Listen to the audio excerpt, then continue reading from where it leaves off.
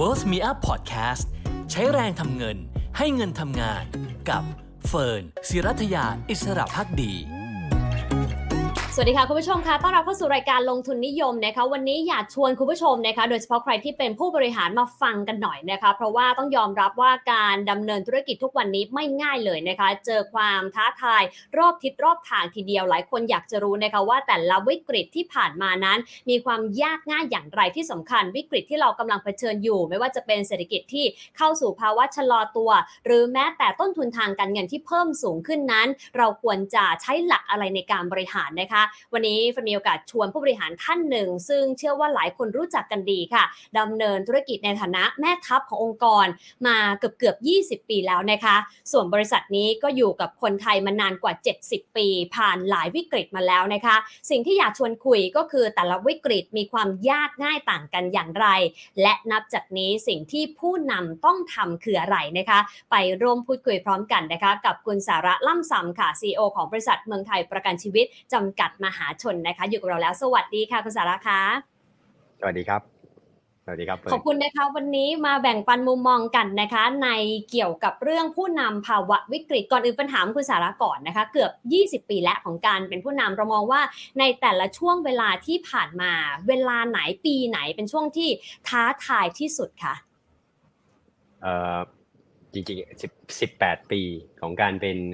กรรมการผู้จัดการแล้วก็เป็น CEO ของเมืองไทยประกันชีวิตนะฮะจริงๆก็ผ่านมาในช่วงตั้งแต่ตอนที่ก่อนต้มยำกุ้งเนี่ยผมยังไม่ได้ลีดนะฮะแต่ว่าอันนั้นก็เรื่องหนึ่งนะครับตอนที่เป็นช่วงของตัวเศรษฐกิจทั่วโลกเลยที่เราใช้คำว่าอะไรนะ Hamburger Crisis นะฮะในช่วงนั้นเนี่ยตอนซับไพรม์ปี2008 2009อะไรพวกนี้อันนั้นผมอยู่ใน position แล้วนี่นะครับประเด็นของตัวในแง่ของตัวสังคมในประเทศไทยเองอันนั้นก็เป็นช่วงหนึ่งก็ผมว่ามันก็มี impact บ้างอะไรพวกนี้เนี่ยนะครับที่ผ่านมานะฮะเรื่องของตัวน้ำท่วมครั้งใหญ่เพราะว่าภาคธุรกิจประกันแต่นี่เป็นประกันชีวิตนะต้องบอกนะครับแต่แน่นอนประกันวินาศภัยก็มีอยู่ในกลุ่มเนี่ยนะครับอันนั้นก็เป็นช่วงหนึ่งเนี่ยนะครับซึ่งอันนั้นต้องบอกว่าไม่ได้เป็นหมวกผมโดยตรงเนี่ยนะครับนะฮะเป็นหมวกในฐานะเป็นกรรมการในตรงนั้นนะครับแล้วก็เป็นช่วงที่เจออีกอันหนึ่งก็คือช่วงของตอนที่โควิดนะครับอันนั้นเป็นช่วงที่ต้องยอมรับนะฮะส่วนเรื่องของดอกเบี้ยเศรษฐกิจทั่วไปเนี่ยนะครับที่เป็นไซเคิลเลยว่า yield curve ที่เรียกว่าเป็นขึ้นมาตลอดแล้วก็ลงมาตลอดเนี่ยนะครับซึ่งมี impact ในเชิงของตัวกฎเกณฑ์กฎหมายใหม่ๆแล้วก็วิธีการที่คำนวณในแง่ของค่าความมั่นคงเนี่ยนะครับตัวเกณฑ์วัดต่างๆที่บริษัทประกันภัยเนี่ยต้องมีการทำตามในสิ่งที่ผู้กำกับดูแลดูนะครับแล้วก็แน่นอนนะฮะในเรื่องของตัวเศรษฐกิจโลกซึ่งจริงๆแล้วเนี่ยนะครับในวันนี้ก็เจอกันอยู่นะฮะหลังจากเรื่องของตัวจริงๆต้องบอกว่าก่อนโควิดแล้วก็ช่วงของโควิดเนี่ยนะครับแล้วก็ตอนที่โควิดเริ่มที่จะชะลอลงแล้วเนี่ยนะครับแต่แน่นอนก็มีเรื่องของเงินเฟ้อนะครับซึ่งทำให้ตัว yield curve เนี่ยตีกลับขึ้นมาเนี่ยนะครับในหลายๆด้านก็มีผลกระทบไม่ว่าจะเป็นทั้งเชิงบวกแล้วก็เชิงลบครับทั้งหมดถ้าในมุมมองของคุณสาระเองมองว่าครั้งไหนแบบ challenge ที่สุดในแง่ของการเป็นผู้นำคะผมว่าแต่ละครั้งไม่เคยเหมือนกันเลยนะอันนี้ผมเล่าแบบตรงๆเลยจริงๆผมไม่ได้บอกนี่นะเลยว่าต้องบอกก่อนครับว่าขึ้นมาเป็นกรรมการผู้จัดการเนี่ยก็เป็น challenge นะฮะในยุคผมเนี่ยตอนที่ผมขึ้นมาเนี่ยผมก็อายุประมาณสัก30กว่าถือว่าจริงๆอย่าเปรียบเทียบกับในยุคนี้นะยุคนี้นี่เราจะเห็นคนหนุ่มคนสาวเนี่ยนะฮะอายุ20กว่าก็ขึ้นมารันองค์กรกันแล้วอะไรพวกนี้หลายอย่างแต่ว่าในยุคผมเนี่ยอันนั้นถือว่าสมัยนั้นนะครับย้ำนะฮะถือว่าเด็กและหนุ่มนะในสมัยนั้นการที่ต้องมารันองค์กรนะครับแล้วก็ต้องยอมรับว่าการแข่งขันมันก็มีอยู่แล้วแล้วก็เป็นการแข่งขันที่แข่งขันกับบริษัทข้ามชาติก็เยอะมากเกินครึ่งนะครับผมว่าแต่เพราะฉะนั้นตอบคำถามเนี่ยผมต้องบอกจริงๆว่าในแต่ละครั้งเนี่ยมันมีความแตกต่างกันไม่เคยเหมือนกันแต่ว่าทุกครั้งที่ได้ผ่านมาเนี่ยนะครับได้เจอแล้วก็ได้ทำอะไรต่างๆนานาแล้วก็ ก้าวข้ามผ่านมาเนี่ยผมว่ามันก็เป็นประสบการณ์ที่เก็บไว้ได้เนี่ยนะครับแต่ถามว่าอยากจะเจออีกไหมไม่เคยอยากจะเจอเลยนะฮะเอางี้ดีกว่านะครับต้องบอกว่า18ปีต้องบอกว่าเข้มข้นนะคะตั้งแต่ตอนก้าวมาเป็นผู้นำความท้าทายทั้งภายในอุตสาหกรรมเองในประเทศเองแล้วก็ต่างประเทศด้วยคุณสาราได้ lesson learn อะไรตลอดการก้าวข้ามผ่านวิกฤตในแต่ละรอบที่ไม่เหมือนกันเลยเนี่ยค่ะผมตอนที่ผมขึ้นมาเนี่ยผมว่ามันมีผลพวงจากเรื่องของตอน1997หรือปี2540ก็คือตอนต้มยำกุ้งเนี่ยเป็นเท้าความนิดนึงเป็นปีเดียวที่เกิดเรื่องของการที่มีจำนวนบริษัทประกันชีวิตเพิ่มขึ้นประมาณอีก12บริษัทครับเนี่ยตอนนั้นคือประกันชีวิตมองเป็น cash cow เพราะฉะนั้นคนก็อยากจะเข้ามาแล้วก็เป็นช่วงที่เกิดใบอนุญาตขึ้นบังเอิญว่าแจ็คพอตใช่ไหมครับเกิดต้มยำกุ้งขึ้นเนี่ยนะครับก็เลยทำให้เนี่ยแล้วต้มยำกุ้งเกิดจากประเทศไทยด้วยอันนี้ในตอนนั้นเนี่ยนะฮะเพราะฉะนั้นเนี่ยประเด็นก็คือว่าก็ทำให้บริษัทข้ามชาติเนี่ยเข้ามาเยอะมากเลยนะซึ่งมันก็เลยเป็นผลพวงที่มาในสมัยยุคที่ผมขึ้นมาเป็นกรรมการผู้จัดการเนี่ยการแข่งขันต้องแข่งขันกับบริษัทข้ามชาติเกินครึ่งเนี่ยนะครับแล้วก็ธุรกิจประกัน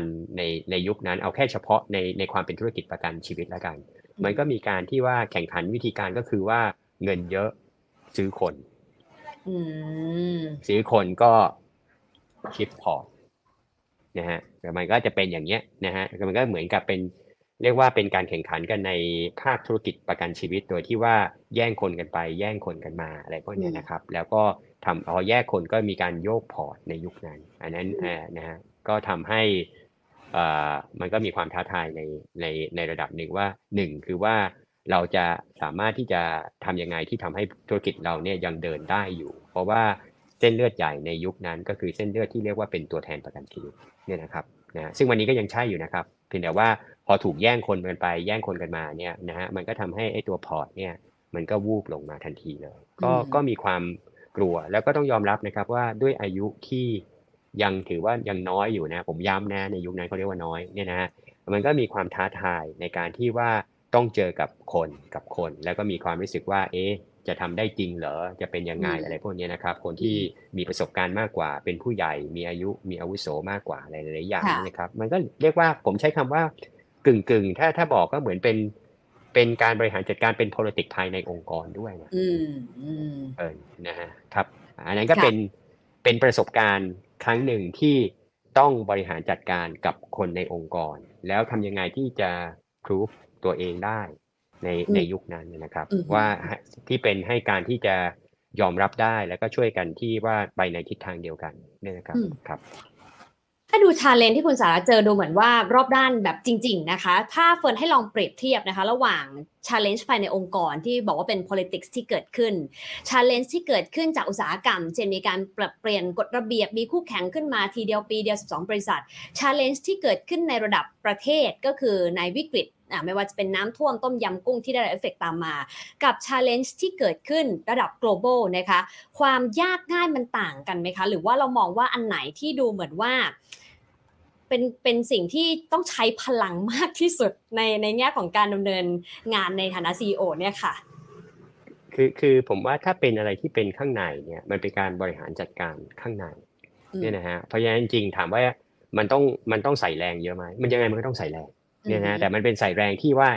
เราจัดการกันในองค์กรกันให้ได้ก่อนเนี่ยนะครับเพราะฉะนั้นน้ำหนักคือว่าการสื่อสารการที่ว่าต้องให้คนเห็นทิศทางเดียวกันการที่ต้องมีทีมอะไรต่างๆนานามันก็เป็นเอฟฟอร์ตที่เยอะพอสมควรแต่ประเด็นคือว่ามันดูแลกันภายในองค์กรใช่ไหมฮะส่วนพอขยายสโคปมาอย่างที่เฟิร์นว่าโอเคในเชิงของการแข่งขันยังไงก็ยังเป็นเรื่องของการที่ว่าจาก inside out จากในองค์กรเราจะแข่งกับทางข้างนอกซึ่งเป็นคู่แข่งของเราเช่นในเชิงของผลิตภัณฑ์ในเชิงของช่องทางในเชิงของตัวผลประโยชน์หรือการทำการตลาดแบบรูปแบบไหนหรืออะไรต่างๆนานาเนี่ยนะครับผมคิดว่ามันถามว่า challenge ไหมมันก็เป็นการ challenge เพราะหลายๆเรื่องเนี่ยพอออกมานอกจากการเป็นองค์กรที่ต้องไปแข่งกันแล้วเนี่ยนะครับแน่นอนมันก็คือว่าเรามีกำลังขนาดไหนจากตัวองค์กรของเราเช่นในแง่ของตัวเม็ดเงินในการที่จะสู้จำนวนคนของเราความเข้าใจต่างๆนานาเพราะฉะนั้น2อันเนี่ยมันสัมพันธ์กันแล้วยังไงมันก็สัมพันธ์กันเพียงแต่ว่า ประเด็นดีที่สุดของการองค์กรคือข้างในอย่าลบกัน อืม ข้างในอย่าเล่นเกมกันอย่าแบบกลายเป็นว่าเป็นหรือว่าเป็นองค์กรที่มีแต่คนเก่งแต่ทำงานด้วยกันไม่ได้ก็คือไม่เก่งเลยทั้งหมดไอ้เนี่ยในหลักการของผมที่ผมคิดรู้สึกว่า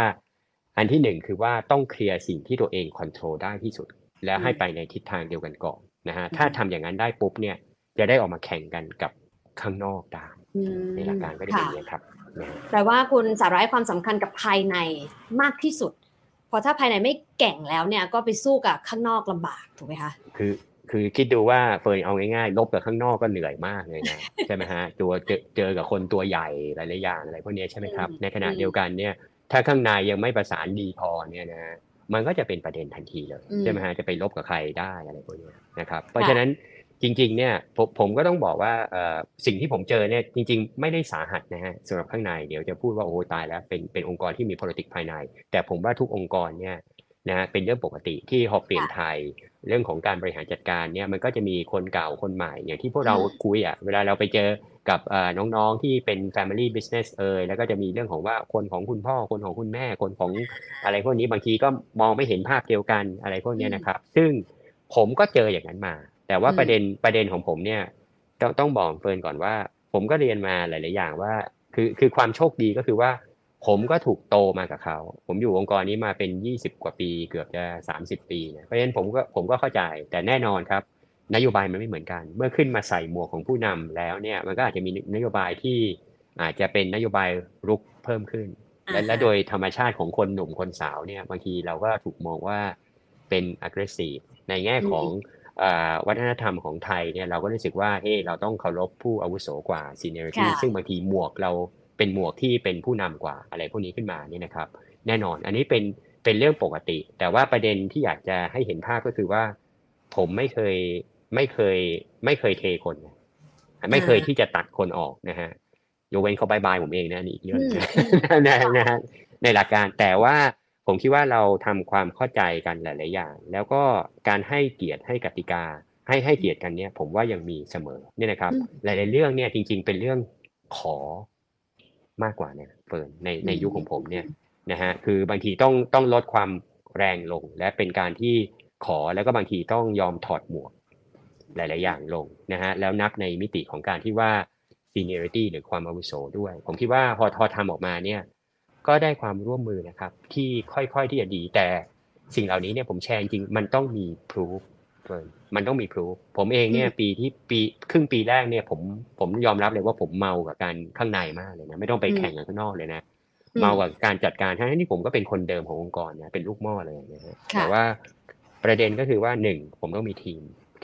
ที่เป็นคนที่ช่วยผมเต็มที่ทั้งซ้ายทั้งขวาทั้งอะไรพวกนี้นะครับแล้วก็ในมิติที่สำคัญมากนี่นะครับสองผมไม่ได้ทิ้งคนเก่าแต่ผมหลายๆคนที่เป็นซีเนียร์จริงเนี่ยผมยังเข้าไปปรึกษาว่าผมจะขอทำอย่างนี้อยู่นี่นะครับในหลักการ3ก็คือว่าผมเลือกที่จะสร้างความแตกต่างในวันนั้นนี่นะฮะก็คือว่าการที่เปลี่ยนแบรนดิ้งนะฮะเปลี่ยนเป็นสีบานเย็นหรือสีชมพูการทำมิติใหม่ก็คือว่าเราจะเป็นหลากหลายช่องทางก็คือไม่ใช่ช่องทางตัวแทนอย่างเดียวเราจะเล่นในช่องทางอื่นๆที่โลกเปลี่ยนไปเช่นช่องทางธนาคารหรืออะไรอันนั้นต้องพูดนั่นคือยุคเมื่อ18ปีที่แล้วนะเพื่อนเนี่ยนะครับเพราะฉะนั้นแล้วก็การที่บอกว่าเราเห็นจุดอ่อนของประกันว่ามันเป็นเรื่องของความเป็นโมโนโทนคือน่ากลัวตรงนี้ดีกว่าเพราะฉะนั้นเราเปลี่ยนให้สดใสขึ้นเราไปผูกกับเรื่องของเอนเตอร์เทนเมนต์ต่างๆอันนั้นก็เป็นสิ่งที่ทำประมาณปลายปีเนี่ยนะฮะมันเริ่มเป็นภาพใหม่พอเริ่มปีใหม่หลังจากเป็นกรรมการผู้จัดการมา1ปีเนี่ยก็เริ่มเห็นภาพที่มันเริ่มโงหัวขึ้นจะด้วยหลายๆเรื่องจริงๆก็คงไม่ใช่แค่เรื่องที่ผมทำนี่นะครับหลายๆอย่างแต่ว่าคนก็เริ่ม buy in พอ buy in เข้ามาเนี่ยคนที่เคยมีแรงต้านเป็นเรื่องปกตินะครับก็เริ่มเห็นภาพโดยเฉพาะจริงๆผมต้องบอกเลยนะว่าแรงต้านผมในยุคนั้นที่กลัวผมมากที่สุดคือช่องทางขายขาดช่องทางตัวแทนตัวที่ออกมานั่นคือเส้นเลือดใหญ่ถ้าเส้นเลือดใหญ่กลัวผมขนาดนี้เนี่ยนะน่ากลัวมากเลยเฟิร์นนึกออกป่ะผมเข้ามาวันแรกนี่นะขึ้นมาเป็นกรรมการผู้จัดการนี่นะผู้บริหารระดับสูงที่เป็นรองกรรมการผู้จัดการดูฝ่ายขายลาออกแล้วไปอยู่บริษัทอื่นมันก็ทำให้ผมเสียเซลล์พอสมควรเข้าใจเลยค่ะเพราะฉะนั้นถามว่าอันนั้นเป็น challenge ไหม เป็น challenge แต่ว่าผมคิดว่าหลังจากที่เราได้ proof ได้อะไรมาเนี่ยประมาณปีกว่าเนี่ยเริ่มเข้าที่ครับเปิดทีมเริ่มเป็นทีมเพราะฉะนั้นไอ้ความที่จะแตกแยกกันเนี่ยเริ่มไม่มีแล้วเริ่มกลายเป็นไอ้รวมทีมกันได้แล้วหลังจากนั้นมันก็ทำให้เรากลับมานั่งมองในมิติของการที่แข่งขันกันกับข้างนอกครับค่ะทีนี้ถ้ายอมรับเลยนะคะว่าวันนี้สิ่งหนึ่งที่คุณสาระเจอเมื่อ20 ปีที่แล้ว18 ปีที่แล้วโดยประมาณเนี่ยวันนี้เฟิร์นเชื่อว่าหลายองค์กรเจอนะคะไม่ใช่แค่ระดับผู้บริหารระดับสูงแต่ว่าเป็นเรื่องการทำงานภายในgeneration gap นะคะความคิดที่แตกต่างแต่ไม่ได้แตกแยกนะหรือแม้แต่เขาเรียกว่าแรงขับที่อาจจะต่างกันในแต่ละ generation นะคะเรามีคำแนะนำยังไงไหมคะคุณสาระนะที่เราผ่านจุดนั้นมาแล้วเราก็สามารถรวมทีมได้ไปแข่งกับองค์กรข้างนอกได้แล้วว่าจะทำให้ภายในแข็งแกร่งซึ่งเฟิร์นว่าปัญหายากที่สุดก็คือเรื่องคนเนี่ยมีคำแนะนำในการจัดการคนอย่างไรสำหรับศักราชใหม่ที่น่าจะท้าทายกว่าเดิมด้วยเนี่ยค่ะผมอันที่หนึ่งผมไม่เคยคิดที่จะหักดิบคือเอาคนออกอันนี้พูดจริงใครไม่เห็นด้วยเอาออกไปเลยเงี้ยอันนี้ไม่ใช่เวที่เราทำกันเนี่ยนะฮะหนึ่งก็คือว่าพอเป็น generation gap เนี่ยผมวางตำแหน่งให้กับทางผู้ใหญ่หลายๆท่านนะฮะที่จริงๆแล้วมีประสบการณ์เยอะมากและเราต้องการประสบการณ์นี้ด้วยนะฮะต้องการเป็นที่ปรึกษาคือเป็นที่ปรึกษาเนี่ยนะครับก็คือว่าทำให้อยู่ในมุมมิติที่สมดุลกันนะฮะจะไม่ได้มานั่งบริหารจัดการเต็มที่แต่ก็ไม่ได้แบบเรียกว่าปล่อยมือทั้งหมดหรือ hand off ออกไปนะครับเฟิร์นและเราเองก็ยังใช้การที่ยังมีเวทีให้เขาอยู่ในการที่เป็น advisor ของในคณะทำงานหลายๆคณะเนี่ยนะครับแล้วผมก็เข้าไปปรึกษาส่วนตัวด้วยผมคิดว่าเรื่องนี้เนี่ยคือความเป็นไทยเรามีนะครับอย่าลืมเรื่องนี้เป็นขาดเลยแล้วมันมีเรื่องของ seniority เรื่องของความอาวุโสต่างๆเนี่ยนะครับแล้วคนที่มีประสบการณ์เนี่ยบางทีผมก็เป็นคนค่อนข้างที่จะ aggressive นะขอใช้คำนี้แล้วกันกับตัวเองเนี่ยนะครับพออยากจะรุกอยากจะไปอย่างนี้บางทีไม่ฟังเนี่ยนะครับซึ่งมันพรูฟแล้วว่าเราไม่จำเป็นที่จะต้องเดินซ้ำรอยสิ่งที่มันทำให้เกิดmistake หรือความผิดพลาดออกมาได้ถ้าเราสามารถที่จะฟังเขาแล้วบาลานซ์เขาหลายๆเรื่องเป็นเรื่องใหม่จริงๆที่อาจจะไม่ต้องตามเขาก็ได้แต่มันไม่เสียหายเลยครับที่จะปรึกษาและลองเวทมาฟังผมคิดว่าถ้าเราทำอย่างนี้ได้เนี่ยนะครับก็คือว่าตัวเราเองอันที่หนึ่งเราต้องสามารถที่จะเปิดใจเราได้นะอย่ามองแค่เป็นมุมเดียวอันนี้ผมขอย้ำเลยนี่นะครับว่าอย่ามองมุมเดียวอันที่สองเนี่ยผมมีความรู้สึกว่าต้องมีโครงสร้างในการที่ให้เขายืนได้และเราใช้กับโครงสร้างนี้ได้คือทำงานร่วมกันแต่ว่าต้องไม่ให้เข้ามามากเกินไปนี่ออกเนี่ยให้เกิดความสมดุลให้เหมาะสมในหลักการก็จะเป็นอย่างนี้ครับครับค่ะทีนี้ต้องยอมรับนะคะว่าทุกคนเคยทำผิดพลาดนะคะส่วนหนึ่งที่โน้ตเอาไว้คืออยากให้คุณสาระแชร์ให้หน่อยว่ามีอะไรที่ระหว่างทางที่เราอาจจะแก้ปัญหาเราเผชิญความท้าทายและเราผิดพลาดไปบ้างหรือเปล่านะคะจะได้รู้ว่าจริงๆCEO ก็ผิดพลาดได้นะมันมีอยู่แล้วครับเฟิร์นมันมีอยู่แล้วมันเป็นไปไม่ได้เลยที่ว่าการตัดสินใจบางเรื่องเนี่ยนะครับมันจะเสร็จแล้วมันจะออกมาในทิศทางที่เสร็จแล้วมาใช้คำว่าเสียดายเสียดายที่ทำไมเราตัดสินใจอย่างนี้ถ้าเราไม่ไปอย่างนั้นแต่ว่า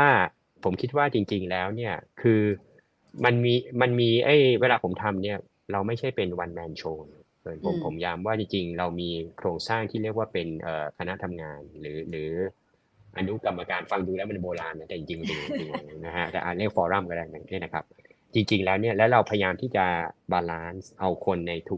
กด้านทุกมิติอย่างวันนี้เนี่ยการทำงานมันเรียกว่าเป็น end to end ทั้งหมดเพราะฉะนั้นสิ่งเหล่านี้เนี่ยถ้าเรามีการวางโครงสร้างไว้และเราใช้โครงสร้างนี้จริงๆนะครับในการที่ช่วยกันเรียกว่าดูจริงๆว่าเฮ้ยเราจะ move ไปอย่างเงี้ยคิดว่ามันเป็นยังไง pro and con เป็นยังไงมีแน่นอนแล้วในมุมของเราเนี่ยนะครับถามว่าเราเจอไหมเจอแต่ว่าอย่างน้อยๆเนี่ยเราประเมินไว้แล้วว่าถ้าเราตัดสินใจอย่างนี้แล้วมันจะมีconsequence หรือผลที่จะตามมาเนี่ยมันจะเป็นอย่างนี้เนี่ยวิธีการ handle ของเราคืออะไรทุกครั้งเนี่ยมันไม่มีถูกมันไม่มีผิดนะแล้วมันก็ต้องยอมรับนะบางทีมันก็เป็นโชคด้วยนะอันนี้ผมพูดจริงแต่อย่างน้อยๆเนี่ยการที่เรามีการ sharing session ด้วยกันแล้วเราประเมินด้วยกันแล้วว่าโอเคเราตัดสินใจด้วยกันอย่างนี้แล้วถ้ามันไม่เป็นไปตามแผนของเราเนี่ยเรามีแผน2เรามีแผน3คืออะไรผมว่านั่นเป็นหลักการ ถ้าบอกว่าทุกอย่างตัดสินใจถูกหมดนะป่านนี้คงแบบโอ้โหแบบมีความสุขมากเลยตอน ค่ะ นี้ ซึ่งคุณสาระบอกว่าไม่ใช่เลยเพราะว่าตรงนี้ก็ท้าทายมากนะคะทุกครั้งที่มีวิกฤตเกิดขึ้นนะคะก็ปาดเหงื่อเสมอเลยทีนี้ถ้าดูแล้วเนี่ยนะคะสิ่งที่คุณสาระมองเห็นในรอบปีถัดไปนะคะมองว่าความท้าทายเพิ่มขึ้นหรือลดลงยังไงบ้างเมื่อเทียบกับตั้งแต่โควิดที่ผ่านมาหรือ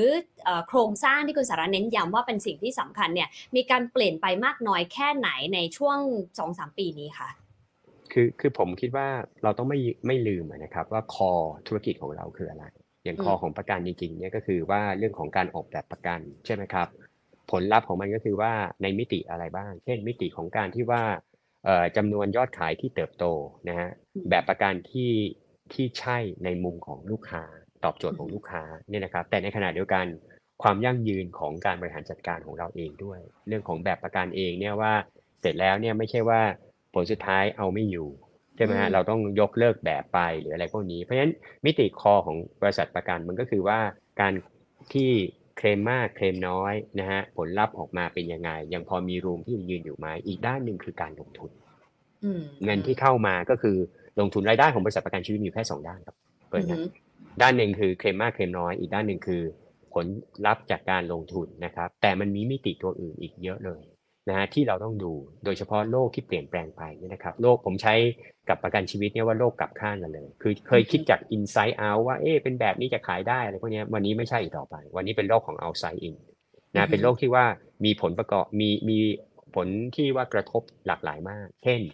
generation ที่เปลี่ยนไปความพึงพอใจความต้องการของลูกค้าเนี่ยนะครับโควิดเนี่ยทำให้คนเห็นภาพของประกันมากขึ้นแล้วก็ทำให้คนดูเลยว่าแบบที่ใช่บริษัทที่ใช่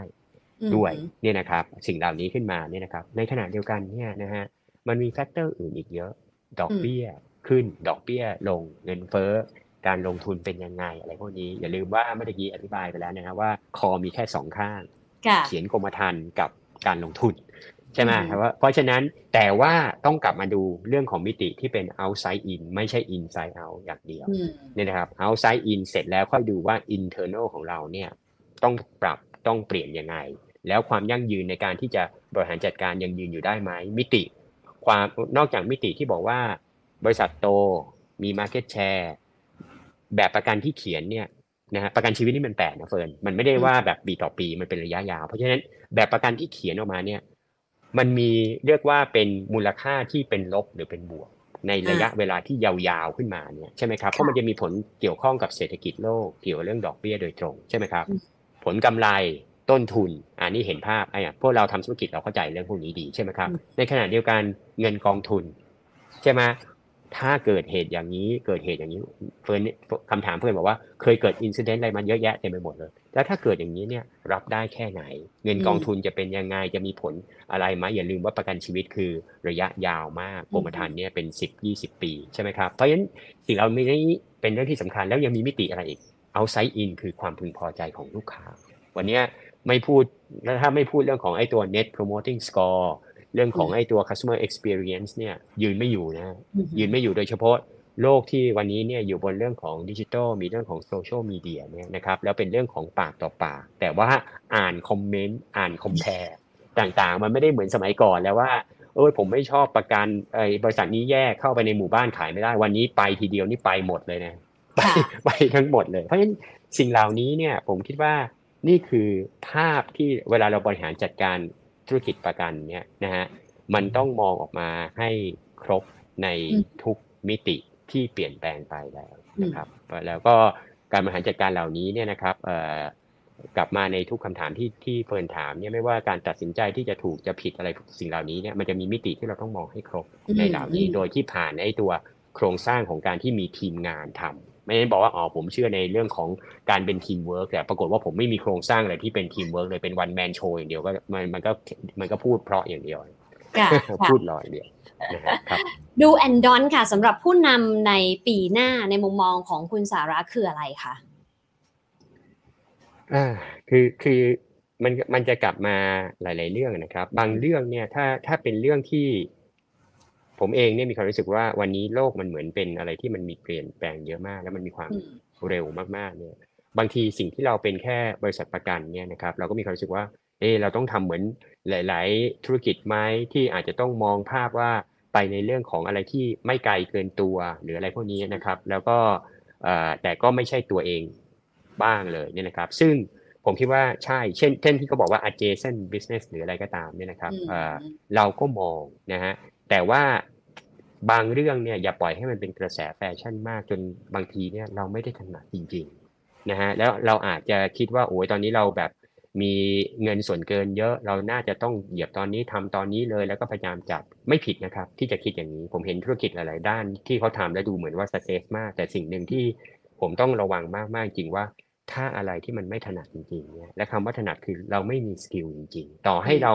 รู้สึกว่าโอ้โหมันเป็นธุรกิจที่น่าไปมากเนี่ยนะครับผมคิดว่าเราจะไม่เสี่ยงนะฮะเพราะฉะนั้นสิ่งที่ผมจะไม่ทำจริงคือสิ่งที่ผมมีความรู้สึกว่ามันไม่สามารถที่จะเอามาเกี่ยวข้องกับเราได้เลยอันที่หนึ่งคือมันไกลเกินตัวเรามากอันที่สองนะฮะต่อให้มันใกล้เราแต่ถ้าเราไม่มีสกิลเลยเนี่ยนะครับนะฮะเราก็อาจจะต้อง reconsider มากๆก่อนไม่ได้บอกว่าจะไม่ทำนะแต่ reconsider อันที่สามถ้าตัว internal เราไม่แข็งแรงจริงนะเปิดต่อให้มี opportunity อะไรก็ตามนะผมว่ายืนที่คอให้อยู่ก่อนเพราะคอเป็นสิ่งที่สำคัญที่สุดมันคือเป็นตัวใช้คำว่าหม้อข้าวหม้อน้ำเราเนี่ยต้องไม่ลืมเรื่องนี้ด้วยเนี่ยนะครับเพราะฉะนั้นสำหรับผมเนี่ยนะครับก็คือว่าจะไม่มีวันที่จะลงในสิ่งที่ผมรู้สึกว่าเราไม่มีความถนัดจริงๆนะฮะต่อให้มาจ่อเราขนาดนั้นเนี่ยเราก็จะดูว่าเราอาจจะไม่ทำเนี่ยนะครับแล้วก็อีกอันหนึ่งที่ผมจะไม่มีวันทำก็คือว่าถ้าตัวเราไม่แข็งแรงพอเนี่ยผมจะไม่แตะแน่นอนผมจะเอาตัวผมให้แข็งแรงก่อนนะครับแต่ถามว่าจะไม่ทำเลยเหรอนะครับ adjacent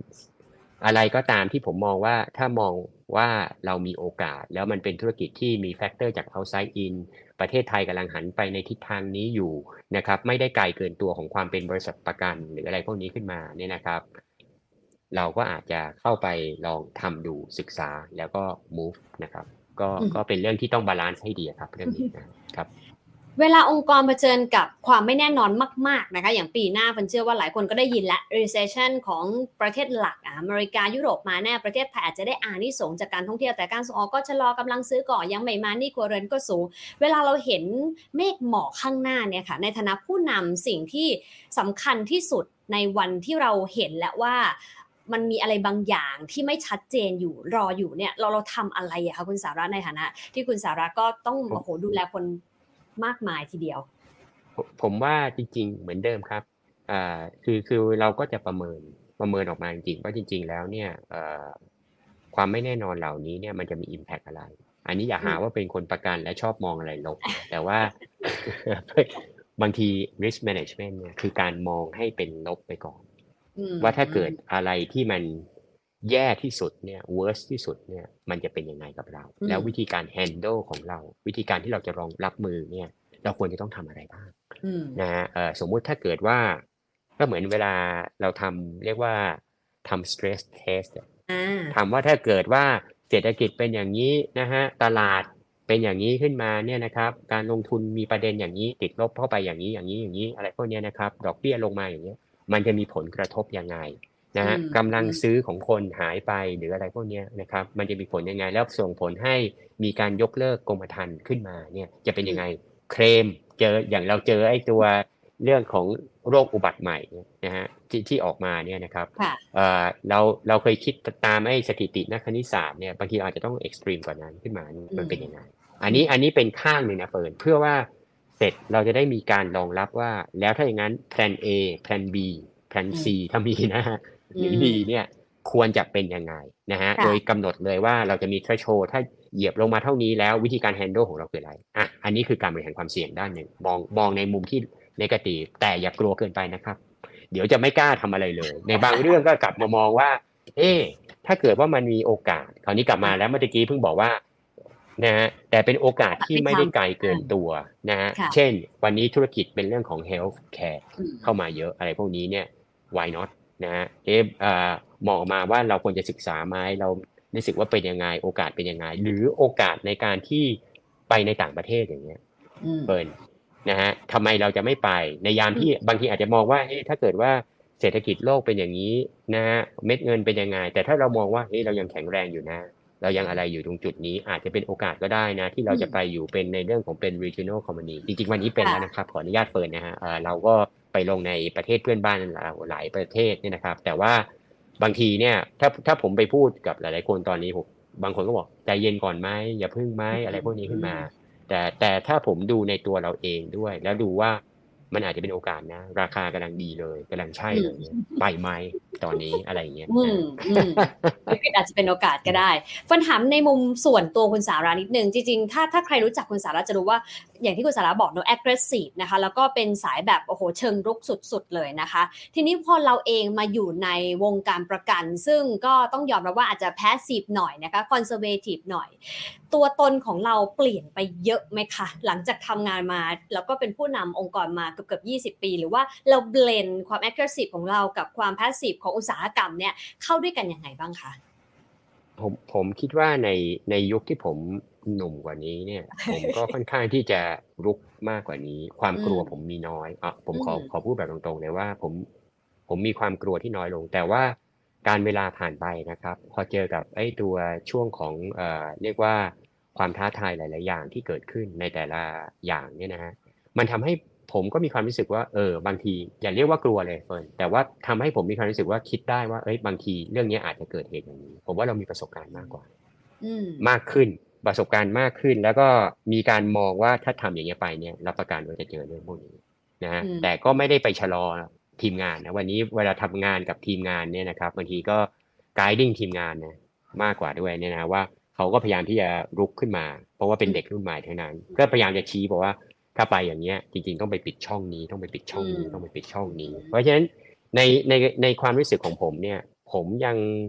มอาจจะรู้สึกว่าผม aggressive น้อยลงมั้งใช้คำว่ามั้งนะฮะแต่ว่าผมมีความรู้สึกว่าเหตุผลก็คือว่าผมเจออะไรมามากขึ้นเรื่อยๆเนี่ยแล้วมันทำให้ผมเข้าใจมากขึ้นแล้วก็ระมัดระวังแต่ว่าผมไม่ได้บล็อกทีมงานผมไกด์ให้เขาว่าไปได้แต่ต้องปิดช่องนี้ให้หน่อยต้องระวังนะครับครับนอกเหนือจากในฐานะผู้นำและอยากจะบอกอะไรกับผู้ตามอาจจะไม่ใช่แค่ทีมงานเราที่เมืองไทยประกันชีวิตนะคะแต่ว่าใครหลายคนที่เป็นพนักงานเป็นมนุษย์เงินเดือนนี่แหละทำงานกับองค์กรแล้วก็อาจจะอยากช่วยให้องค์กร drive ผ่านช่วงเวลาที่ต้องประคองตัวไปให้ได้เขาควรทำอย่างไรซัพพอร์ตผู้นำในมิติไหนบ้างคะผมว่าวันนี้เรื่องความสำคัญคือการทำงานแบบทิศทางเดียวกันเนี่ยนะฮะแล้วก็ผมยอมรับจริงๆว่าโลกที่มันเปลี่ยนแปลงเนี่ยบางทีมันกลับมาที่ตัวคนความท้าทายของผมที่สุดคือเรื่องคนเปิดตอนขึ้นมาเป็นกรรมการผู้จัดการก็คนตอนนี้ก็คนเหมือนเดิมเนี่ยนะฮะหนึ่งก็คือว่าทำยังไงให้คนเนี่ยสามารถที่จะเปลี่ยนแปลงไปปรับตัวให้ไปกับในยุคในโอกาสหรือความท้าทายที่เกิดขึ้นได้เนี่ยนะครับเรามักจะได้ยินคำพูดเยอะมากเกี่ยวกับเรื่องของการที่ว่าโอเค mindset ต้องเปลี่ยนเนี่ยนะไอ้ mindset เนี่ยแหละตัวยากสุดผมพูดจริงเนี่ยนะเพราะว่าบางทีคนที่ทำงานยังคิดเหมือนเดิมซึ่งก็ไม่แปลกนะครับเพราะว่าหลายๆครั้งเนี่ยเขาอาจจะไม่ได้เห็นภาพกว้างมากขึ้นเพราะงานที่ทำก็คือเป็นเฉพาะและโดยองค์กรที่มีไซส์ขึ้นมาเนี่ยมันจะมีประเด็นเรื่องของความเป็นไซโลคือส่วนใหญ่จะมองเป็นแนวดิ่งมากกว่าแล้วก็เนี้ยไม่ได้มองเป็นแนวนอนซึ่งในมิติของโลกเอาไซอินคือลูกค้ามองเนี่ยเขามองเราเป็นก้อนเดียวกันทั้งหมดเพราะฉะนั้นจริงๆแล้วเนี่ยเวลาที่เราอยากจะขับเคลื่อนให้เร็วเนี่ยมันจะกลับมาที่ว่าคนเนี่ยพร้อมขนาดไหนความเข้าใจของคนเป็นยังไงเนี่ยนะอันนี้เป็นสิ่งที่ผมอยากจะเรียนว่าไม่ว่าเราจะอยู่ในเลเวลไหนเนี่ยมีความสำคัญนะครับนะฮะแล้วก็มีโอกาสที่จะเติบโตได้หมดนะฮะแล้วไม่ได้เติบโตแค่เฉพาะในสายงานที่ตัวเองทำนะครับโลกใหม่เนี่ยผมคิดว่าหลายๆคนต้องเป็นหลากหลายขององค์ความรู้หรือที่เรียกใช้คำว่าเป็น multi skill เนี่ยนะครับเป็นแต่ว่าผมอยากจะเชิญชวนให้เปิดเรียกว่าเปิดใจก็แล้วกันหรือเปิด mindset ขึ้นมาจริงๆว่าทำไมเราจะต้องแบบแค่บางคนเนี่ยกลัวการเปลี่ยนแปลงกลัวที่จะต้องออกจากไอ้ตัวหลักการของความ comfort zone ที่ตัวเองเคยคุ้นเคยอยู่เนี่ยนะครับแต่อย่าลืมว่าคุณยังอยู่ในองค์กรนี้เหมือนเดิมนะไม่ได้เปลี่ยนแปลงอะไรเลยนะฮะเพื่อนก็ยังเป็นเพื่อนที่คนละฝ่ายกันจริงการที่ออกมาลองเปลี่ยนลองโรเตทออกมาเนี่ยนะครับลองมาเนี่ยนะฮะผมว่าเป็นอะไรที่จริงๆแล้วเนี่ยเป็นโอกาสที่ดีเพราะว่า คนเราเนี่ยจริงๆถ้าเรามีหลากหลายองค์ความรู้เนี่ยนะครับมันทำให้เราสามารถที่จะเติบโตได้แบบในแนวที่เป็นไม่ใช่แนวตรงอย่างเดียวแต่สามารถที่จะขนานไปในสายงานอื่นๆได้อยากเชิญชวนมากเลยครับแล้วก็บอกกันตรงๆว่าการขับเคลื่อนองค์กรเนี่ยนะครับดีที่สุดคือว่าคนต่อให้วันนี้จะมีเทคโนโลยีมีเรื่องของดิจิทัลเข้ามาแต่จริงๆยังไงก็ตามเนี่ยนะครับโดยเฉพาะธุรกิจประกันชีวิตเนี่ยนะครับยังไงก็ตามเนี่ยนะมันเป็นเรียกว่าเป็นลูกผสมก็แล้วกันเป็นไฮบริดนะฮะเพราะฉะนั้นยังไงก็ตามเนี่ยคนเป็นหัวใจหลักเพียงแต่ว่าคนของเราต้องตบมือด้วยกันนะครับหลักการนะฮะผมเองเนี่ยเฟิร์นไม่สามารถที่จะบอกคนเดียวได้หรือทีมงานบอกอย่างเดียวไม่ได้นะครับคือต้องมาทั้งคู่แล้วต้องตบมือด้วยกันว่าเฮ้ยเราจะเปลี่ยน mindset เราจะปรับตัวเราจะเรียนรู้ใหม่เรากล้าที่จะrotate งานนะฮะหรือเรากล้าที่จะยกทิ้งบางโครงสร้างโครงงานของเราบางเรื่องที่บอกว่ามันอัปเดตแล้วมันไม่ใช่แล้วนะฮะแล้วก็กล้าที่จะแล้วจริงๆผมจะบอกให้นะว่าคนที่เป็นคนทำงานคนปฏิบัติงานจริงๆเป็นคนที่รู้เรื่องดีที่สุดเลยนะว่าทำไมยังต้องมานั่งทำไอ้ของเดิมๆอย่างนี้ทำไมไม่เปลี่ยนไปอย่างนี้ทำไมไม่เอามาอย่างนี้เพราะฉะนั้นถ้าเราเห็นภาพเดียวกันอย่างนี้นะครับแล้วกล้าที่จะแสดงออกแล้วผมย้ำนะครับว่าจริงๆเรื่องเหล่านี้เนี่ยต้องมีเวทีให้เขาด้วยนะครับการที่บอกว่าให้น้องๆเขากล้าแสดงออกถ้าไม่มีเวทีให้เขาเนี่ยนะครับจะแย่มากเลยแล้วอันที่สองในฐานะเป็นผู้นำอันนี้ขอโทษนะเฟิร์นขอแตะในมิติของผู้นำด้วยผมว่าเราต้องเปิดใจให้เขาแสดงออกนะครับอย่าเอาแค่ความคิดตัวเองเป็นที่ตั้งถึงบอกว่าต้องถอดหมวกต้องมีเวทีที่ตัวเองถอดหมวกว่าวันนี้ไม่ใช่ CEO นะแต่เป็นเพื่อนร่วมงานด้วยกันทั้งหมดนะฮะก็ผมแชร์แล้วโดยเฉพาะเจเนอเรชันที่วันนี้ประเทศไทยเนี่ยเป็นเรื่องของการชิฟของตัวเจเนอเรชันคนรุ่นใหม่เนี่ยผมยอมรับเลยว่าเก่งมากผมนี่ตามบางเรื่องไม่ทันเลยนะเฟิร์นนะฮะเพราะฉะนั้นการที่เปิดเวทีให้เขาสามารถที่จะได้แสดงความคิดเห็นให้เขามีโรแล้วบางเรื่องเนี่ยเปิดใจในการที่ให้เขาทดลองได้เนี่ยเป็นเรื่องที่ดีมากต่อให้จะเกิดความผิดพลาดอย่างที่เฟิร์นบอกว่าเอ๊ะแล้วถ้าผิดแล้วจะเป็นยังไงก็ถ้าเราลิมิตไว้ว่าถ้าผิดเนี่ยแล้วไงเราสามารถที่จะเบรกได้เราสามารถที่จะมีแผน2แผน3ได้เนี่ยจะกลัวอะไรนะครับอันนี้นะฮะก็อยากจะส่งเสริมให้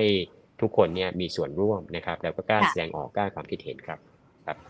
คุณสาระนิยามความเป็นผู้นำของตัวเองยังไงบ้างคะผมคิดว่าจริงๆในหลักการบางเรื่องเนี่ยผมว่าหนึ่งก็คือว่า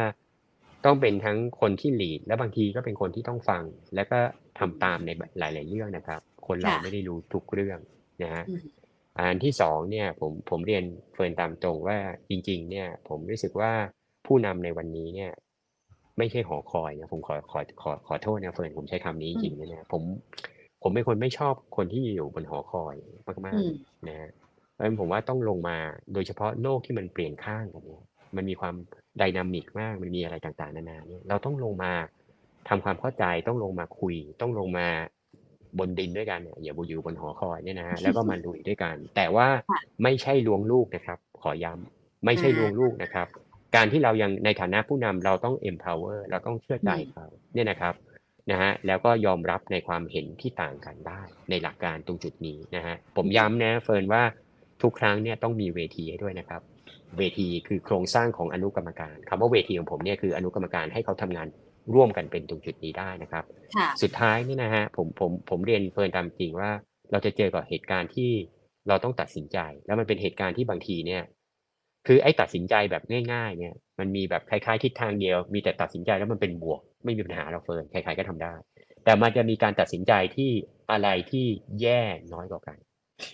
หรือการที่ว่าไปซ้ายก็จะเจ็บตัวไปขวาก็เจ็บตัวแล้วไม่รู้ด้วยว่าอันไหนมากกว่ากันนึกออกป่ะนะฮะคราวนี้บอกแล้วว่ามีฟอรัมแต่ตอนฟอรัมเนี่ยตอนสุดท้ายเนี่ยเป็นผู้นำเนี่ยต้องกล้าที่จะตัดสินใจในใช้คำว่าเป็นการตัดสินใจผมใช้คำว่า tough call คือการตัดสินใจที่มันยากมากว่ายังไงก็เจ็บยังไงก็เจ็บเฟิร์นนึกออกป่ะอันนี้แหละผมว่านั่นในหมวกของผู้นำเราต้องทำเนี่ยนะครับตรงจุดนี้แปลว่าเราพยายามที่ให้เจ็บน้อยที่สุดนะคะถ้าเรารู้ด้วย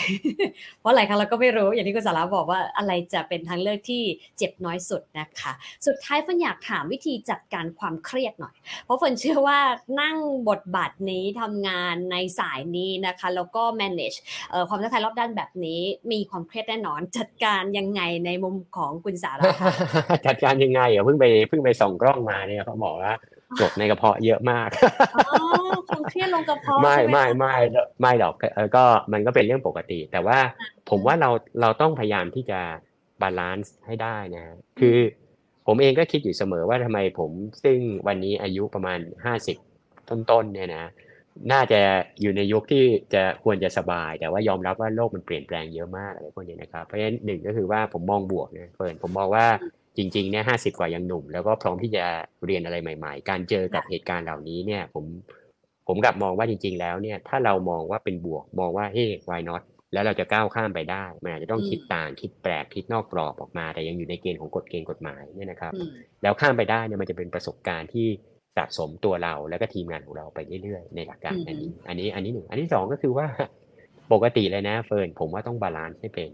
งานก็คือเรื่องหนึ่งนะครับอีกด้านหนึ่งก็คือเรื่องของในแง่ของชีวิตของตัวเราเองโดยเฉพาะคนที่อายุอย่างผมเนี่ยนะสุขภาพสำคัญมากเพราะฉะนั้นผมบอกเฟิร์นเลยว่าผมบาลานซ์เรื่องของการออกกำลังกายมากนะและการออกกำลังกายเนี่ยสำหรับผมเป็นคนชอบความเอ็กซ์ตรีมอยู่แล้วในสิ่งที่ผมยังรักเหมือนเดิมอยู่ไม่ว่าจะเป็นเรื่องของการแข่งไตรกีฬาหรืออะไรพวกนี้ผมก็ยังชอบของผมมากเปิดแล้วผมก็ยังพยายามที่อยากจะเมนเทนคือบางทีมันก็ทำให้เรามีสมาธิที่อยู่กับตัวเราเองไม่ว่าจะเป็นการวิ่งการปั่นหรือการว่ายน้ำเนี่ยนะฮะแล้วไม่ได้จะไปคอมพีทกับใครนะคอมพีทกับไอ้สิ่ง performance ของตัวเองหรือพยายามที่จะยังสามารถที่จะรักษาไอ้เรื่องของ performance หรือของตัวเองอยู่ไม่ว่าอายุจะเปลี่ยนนะอันนี้ก็ส่วนหนึ่งโดยอีกด้านหนึ่งแน่นอนเฟิร์นคงทราบดีผมเป็นคนที่ชอบเรื่องของมอเตอร์ไซค์มากผมยังทำอยู่นะครับเฟิร์นถึงแม้เวลามันจะยุ่งผมเคยคิดว่าอายุ50ผมน่าจะมีเวลาเยอะขึ้นนะปรากฏว่า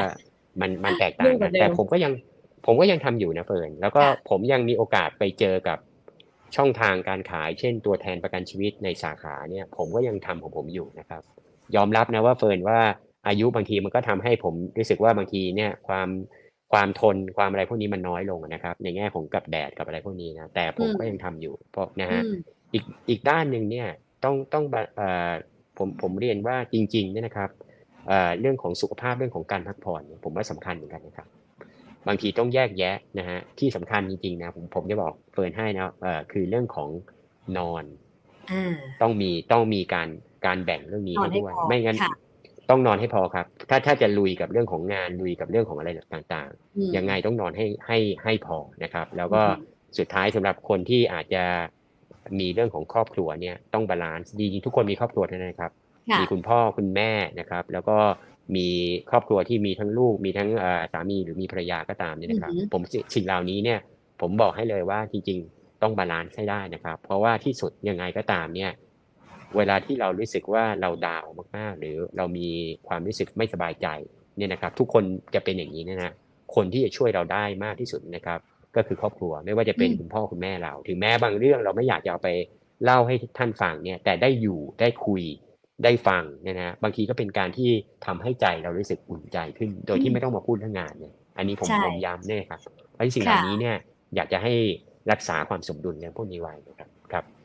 จริงๆสิ่งที่คุณสาระล่ำซ้ำเล่าให้เราฟังตลอด40นาทีนี้นะคะถ้าคุณผู้ชมลองจับสังเกตดีๆนะคะแม้การบริหารงานทุกวันนี้จะเป็นแบบ outside in แต่ว่าสิ่งที่คุณสาระย้ำเสมอคือ inside out ค่ะ1คือร่างกายของเราต้องแข็งแรงนะคะเราต้องหาสมดุลระหว่างงานกับชีวิตให้ได้โดยเฉพาะเรื่องของสุขภาพนอกจากนี้นะคะในองค์กรเองก็ inside out ค่ะคุณสาระย้ำเสมอนะคะว่าคนเก่งแต่ว่าถ้าทำงานไม่ได้รวมกันก็กลายเป็นองค์กรไม่เก่งนะคะดังนั้นสิ่งที่คุณสาระย้ำเสมอก็คือจำเป็นอย่างยิ่งที่ต้องทำให้องค์กรแข็งแกร่งก่อนถึงจะไปสู้กับอุตสาหกรรมข้างนอกถึงกลับไปสู้กับต่างประเทศได้ถ้าท้ายที่สุดนะคะองค์กรเองคนในองค์กรเองยังไม่สามารถรวมเป็นหนึ่งเดียวได้ไม่สามารถไปต่อกรกับคู่แข่งได้แน่นอนนะคะนอกจากนี้นะคะคุณสาระยังบอกด้วยนะคะว่าในแง่ของ generation gap หรือแม้แต่การเปลี่ยนผ่านในแต่ละยุคสมัยเนี่ยสิ่งสำคัญ2ส่วนก็คืออย่าหักดิบนะคะ2ก็คือต้องมีโครงสร้างให้คนเก่ามีที่ยืนแล้วก็หาสมดุลให้ได้